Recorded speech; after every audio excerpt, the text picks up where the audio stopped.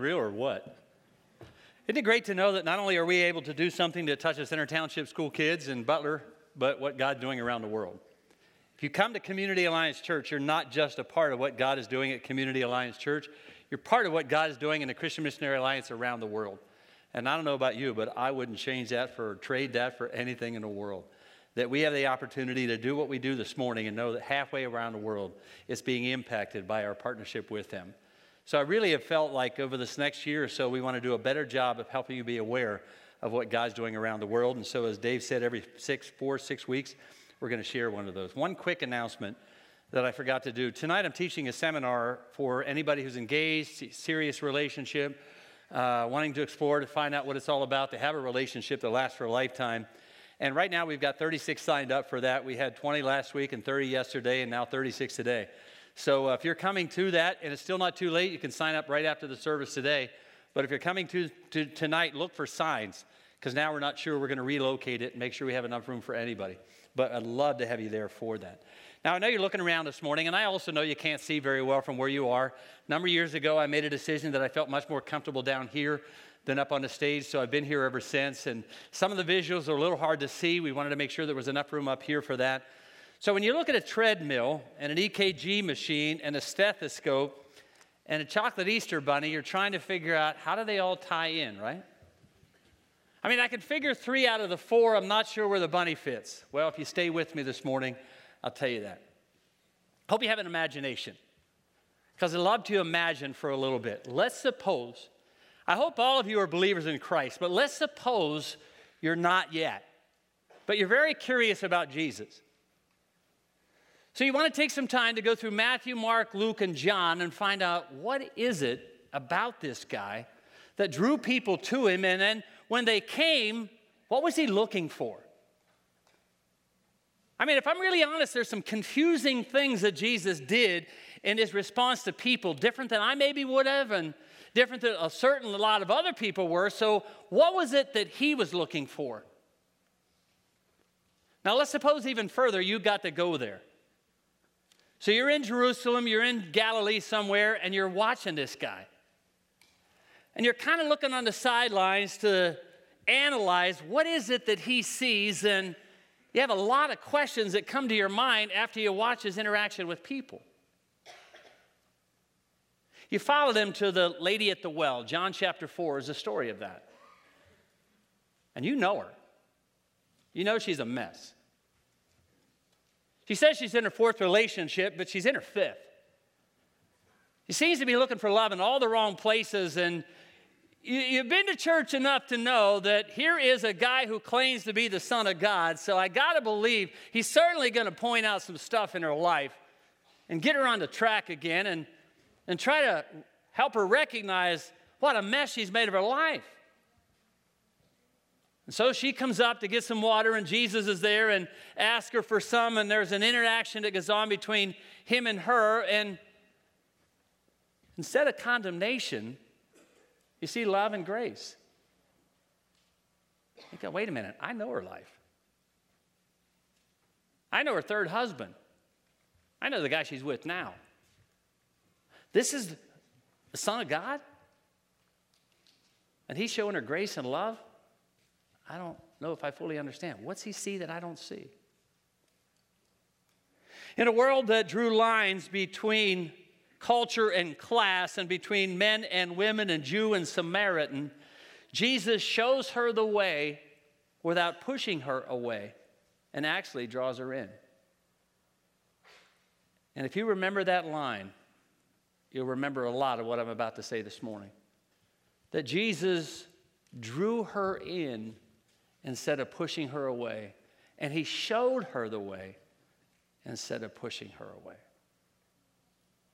Because there's a lot of churches and religious people that would have pushed her away. Jesus drew her in. You follow him to the temple.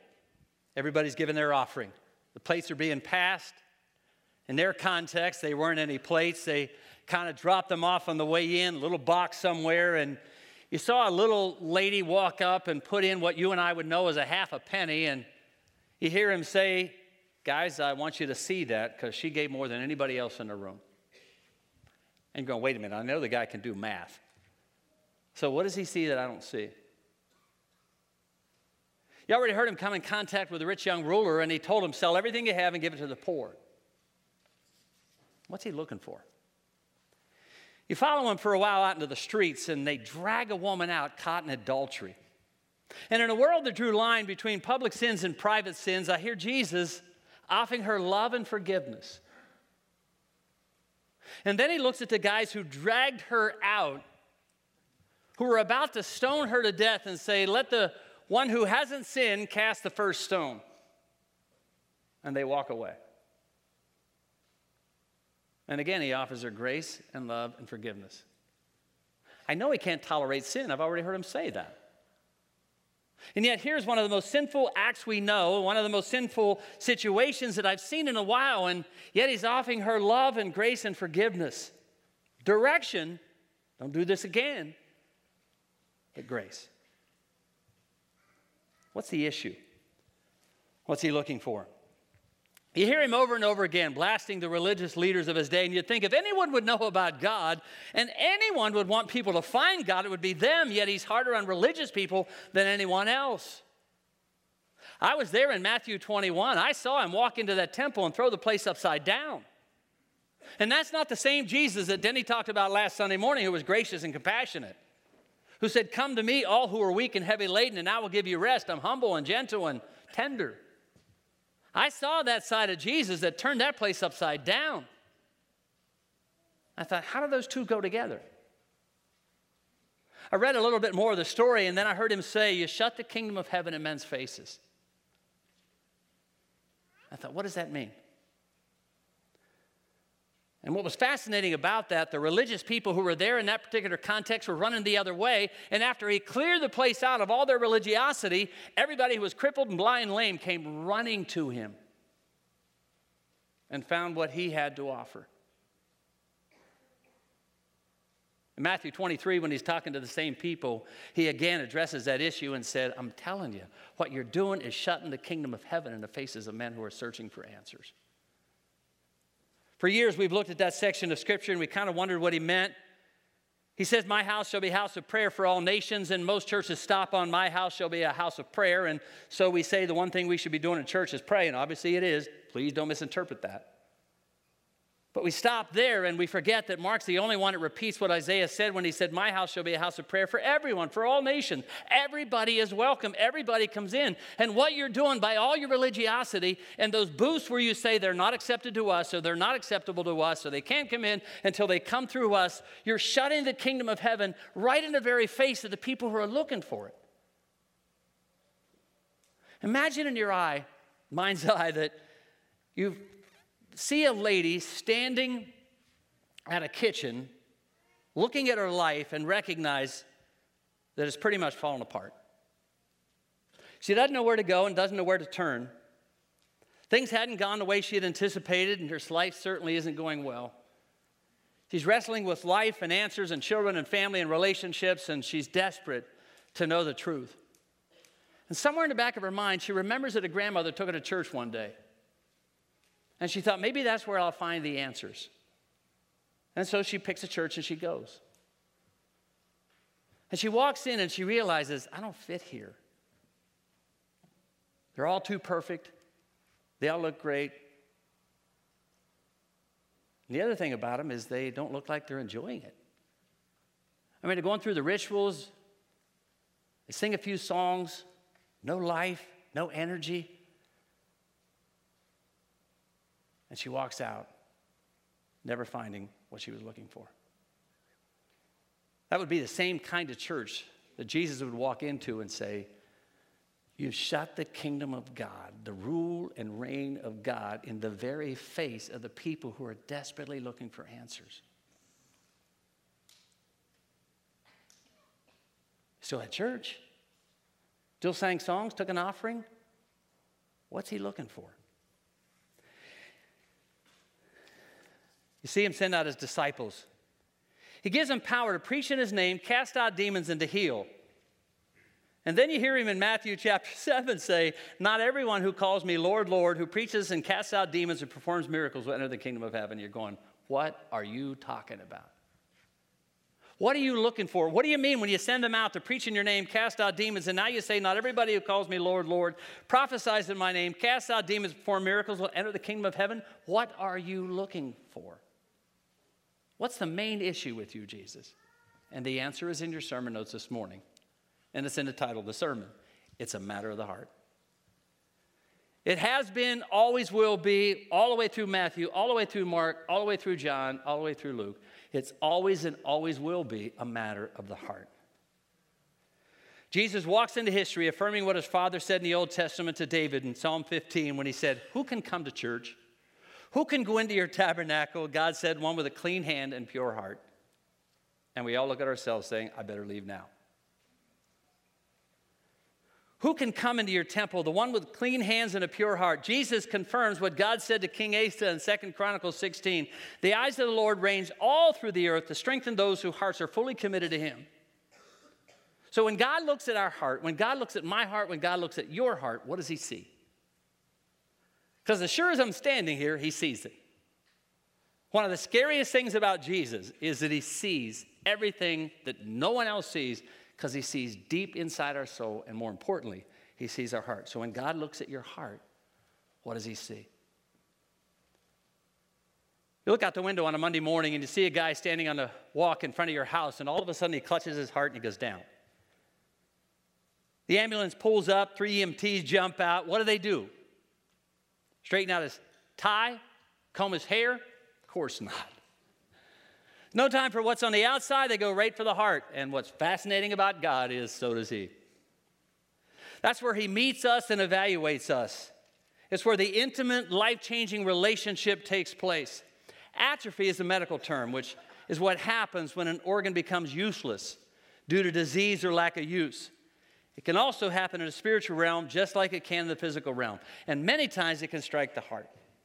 If my heart is not nourished and developed, they can become cold to Christ and spiritually dysfunctional, leaving us with a Christianity that is hollow and habitual, a spiritual experience that was once so exciting and so fun that was supposed to be filled with so much incredible joy becomes no more than a way of life, something I do on Sunday simply because it's Sunday.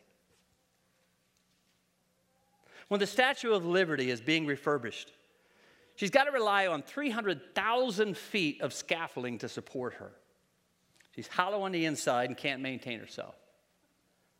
And if you draw the parallel, you also realize that there are a lot of people, followers of God, and many times even Christians, who rely on a whole lot of scaffolding built around them. They count more on pastors and youth sponsors and parents and friends to maintain us, books and praise music and articles and traditions of all kind running around the scaffolding, running to the next event possible to keep them mended, polished, and pure. And nothing wrong with any of those things. Hopefully you've got friends and pastors and parents. Hopefully you read books and listen to praise music and articles, and you've got a lot of things going on, and you do to go to a number of events. But in all of my life, I've watched people run from event to event, from book to book, the greatest thing, the latest thing, the next thing, just so that they can keep their insides going somehow, but there's not enough inside to keep them going, and all of a sudden they begin to find themselves collapsing on the inside as well as on the outside. And if we're not careful, depending on all of those things from the outside and nothing going on the inside, we become nothing more than like that chocolate Easter bunny that looks really good and sweet on the outside, but inside it's hollow and fragile, and you push on it too hard and it collapses and crumbles. It's an Easter chocolate bunny. It's not like I killed a real bunny.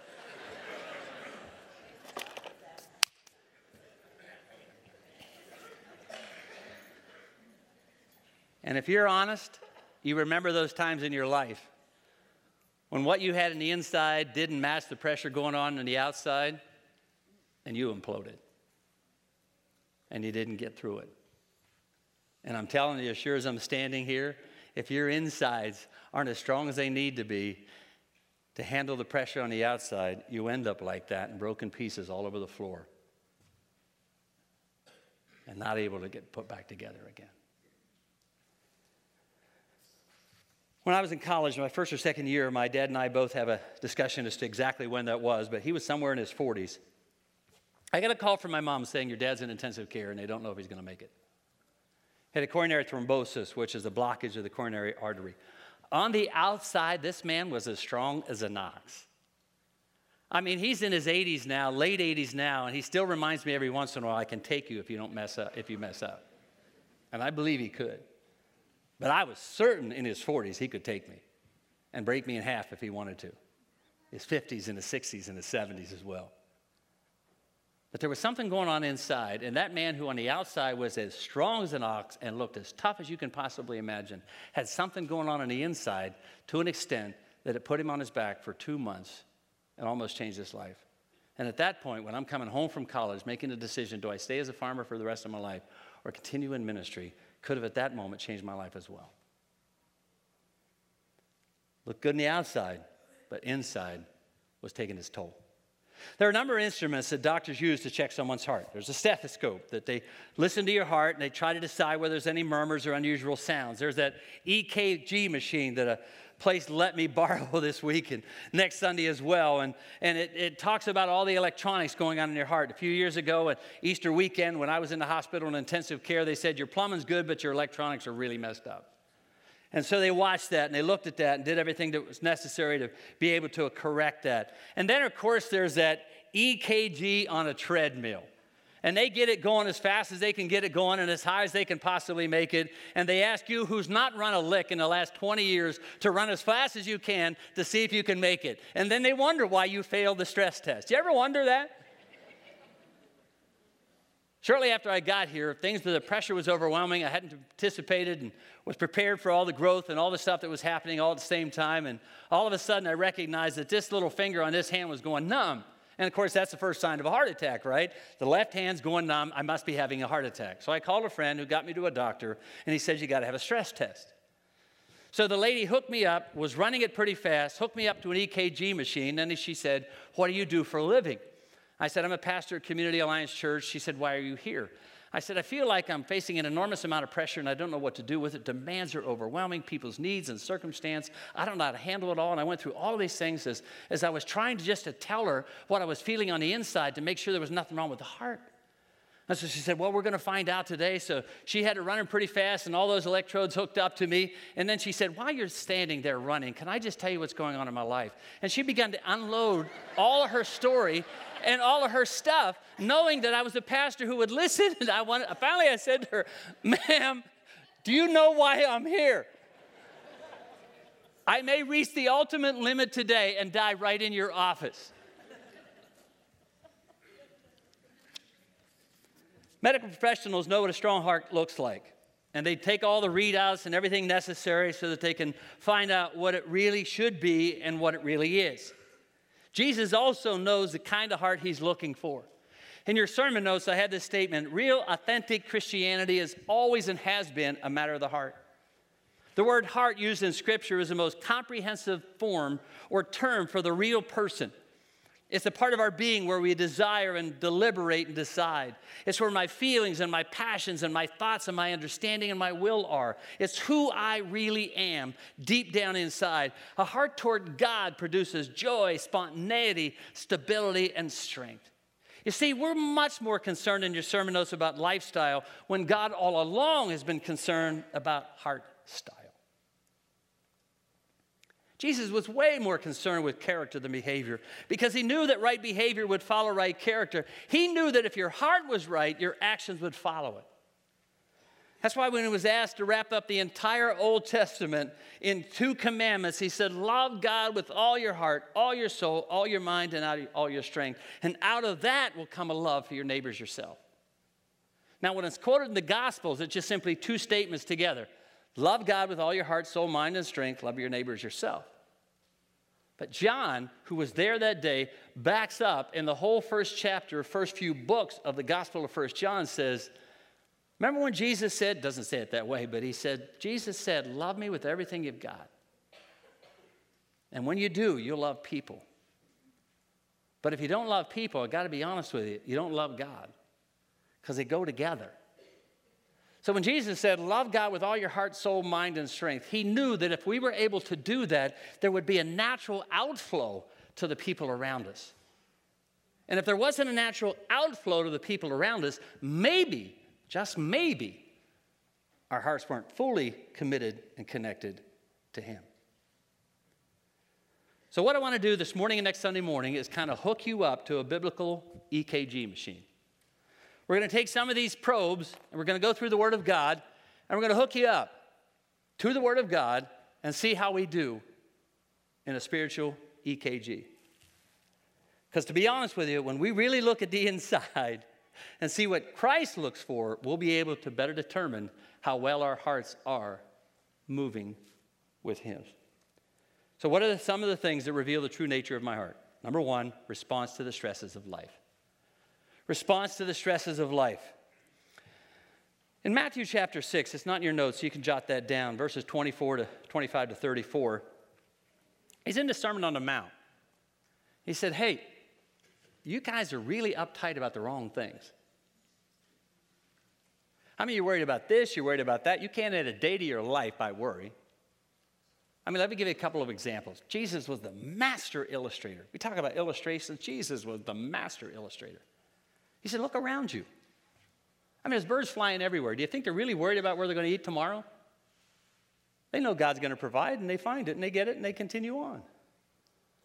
Look at the fields. You think that flower is worried about when it's going to bloom and how long it's going to last and when it's going to die off? I mean, Solomon in all of his splendor can't even compare with the beauty of what you see around you. Why are you worried about the wrong things? Why are you letting all the stress and anxiety of life push on you so hard and not enough on the inside? I want to tell you, you're going to fall apart. And one of the best indicators as to whether or not you're running on so much outside stuff and not enough inside stuff is how you handle the pressures of life. I think it was yesterday morning, Fox News had a fascinating piece on where a guy was coming in and talking about unplugging. You know, we know all the cell phones and all this kind of stuff. Found out that losing my smartphone was almost as stressful to me as a terroristic threat. In all of their research, losing your smartphone was right next to my fear of terror attacks. Now, I don't know about you, but that sounds a little bit odd, right? A little bit misaligned. Now, I know what it's like. Where's mine? Oh, yeah, okay, make sure it's there. We're getting ready to leave the DR. Last day there, we're done, and I was taking pictures with the iPads because I can't, my eyes are bad enough and I can't see the smartphone, so I open up to an iPad and I can see the pictures and I'm taking them. Walking out, we're not coming back again. We have no idea what's going on. I can't find my phone. A little bit of a panic, so I'll be honest, I get it. When I look at some of the things in life that fire us up and shake us up and wire us up and that we explode on, because you're either going to implode or explode. If the inside doesn't match the outside, you're going to either implode or explode and yell at everybody. About some of the dumbest things in life, which goes back to the old don't cry over spilled milk. Remember why? Because it's spilled milk. It's a dumb chocolate Easter bunny. But we get uptight about some of the wrong things. Number two is the depth of my commitment. In Matthew chapter 10, verse 33, he said this. It's a powerful statement. If you deny me before men, I'll disown you before my Father in heaven. If you deny me before men, I'll disown you before my Father in heaven. And I thought, oh, whoa. When we get to heaven, Jesus is going to be there introducing you to God. Jesus, this is Heather. Sweetest thing on a planet. One of the greatest girls you've ever met. Loves people, loves God, loves her husband, loves her kids. She's a really great girl. I want to introduce her to you, but she's not here because she's a really great girl. She is. Good mom, good wife. But she's here as I introduce her to you because she accepted you as Savior. And she knew who I was and knew what I came to do, and she accepted me as the Savior of her life, and she committed her life to me and to you. And so now I have the privilege of being able to introduce Heather to you, Father. That's what the future is going to look like. And then Jesus makes this statement, if you deny me before men, I'll disown you before my Father in heaven. Wow. An Old Testament example is out of 2 Chronicles 16. It's in your verse there this morning. It's the story of King Asa's last days when his loyalty to God is being tested. A prophet, Hanai, disapproved of his actions because he was disloyal by striking an allegiance with a pagan king named Ben-Hadad. Israel had attacked Judah, and now the king of Judah is surrounded and overpowered. Has two options. Remain loyal to God and trust him for deliverance. After all, their history is filled with stories of how God helped them through overwhelming odds, which is one of the reasons he kept saying over and over again, I'm so afraid when you get successful, you forget what I've done. So this is what I want you to do. Every time you have an opportunity, tell your kids what God has done. Every time you have a chance, remember what I have accomplished.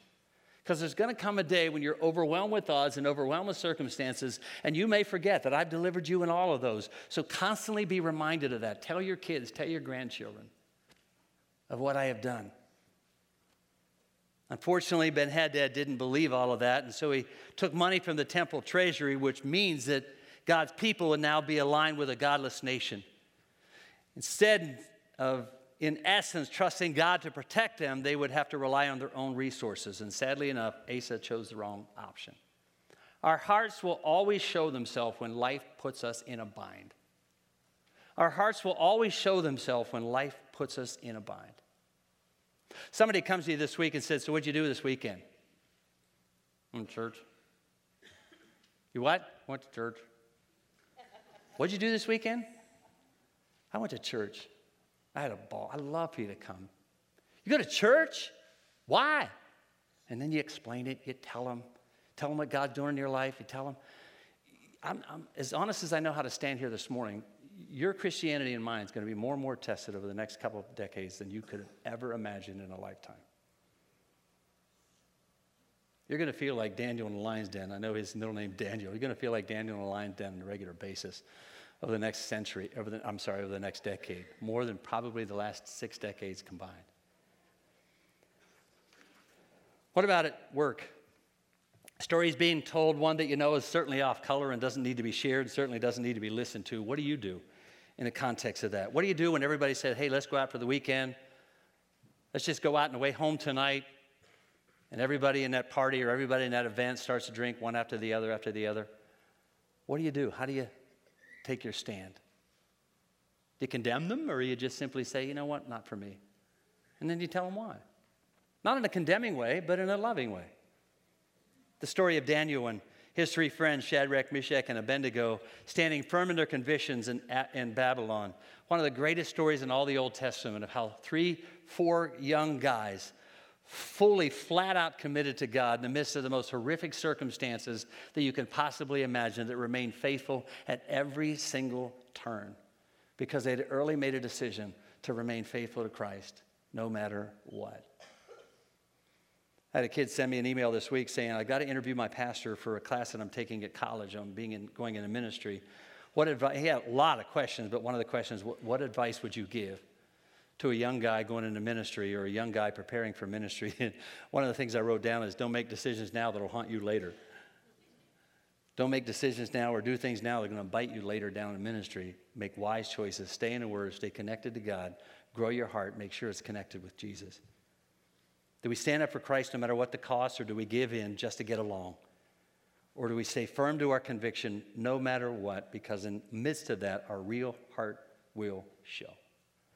What about priority lists? In Matthew chapter 6, verse 33, Jesus says, seek ye first the kingdom of heaven. Everything else will line up underneath that. It's the end of the context of the Sermon on the Mount and the context of worry. When he said, look, I just want to ask you a question. What do your priorities lists look like? What's really important to you? Am I at the top, or do you have to fit me into your schedule? Do you feel like you've got to squeeze God into your schedule, or do you fit into His? Do you encourage your children toward school events and good financial careers, or toward youth group and ministry and church and growing in Christ? They're watching you and I to find out what's really important.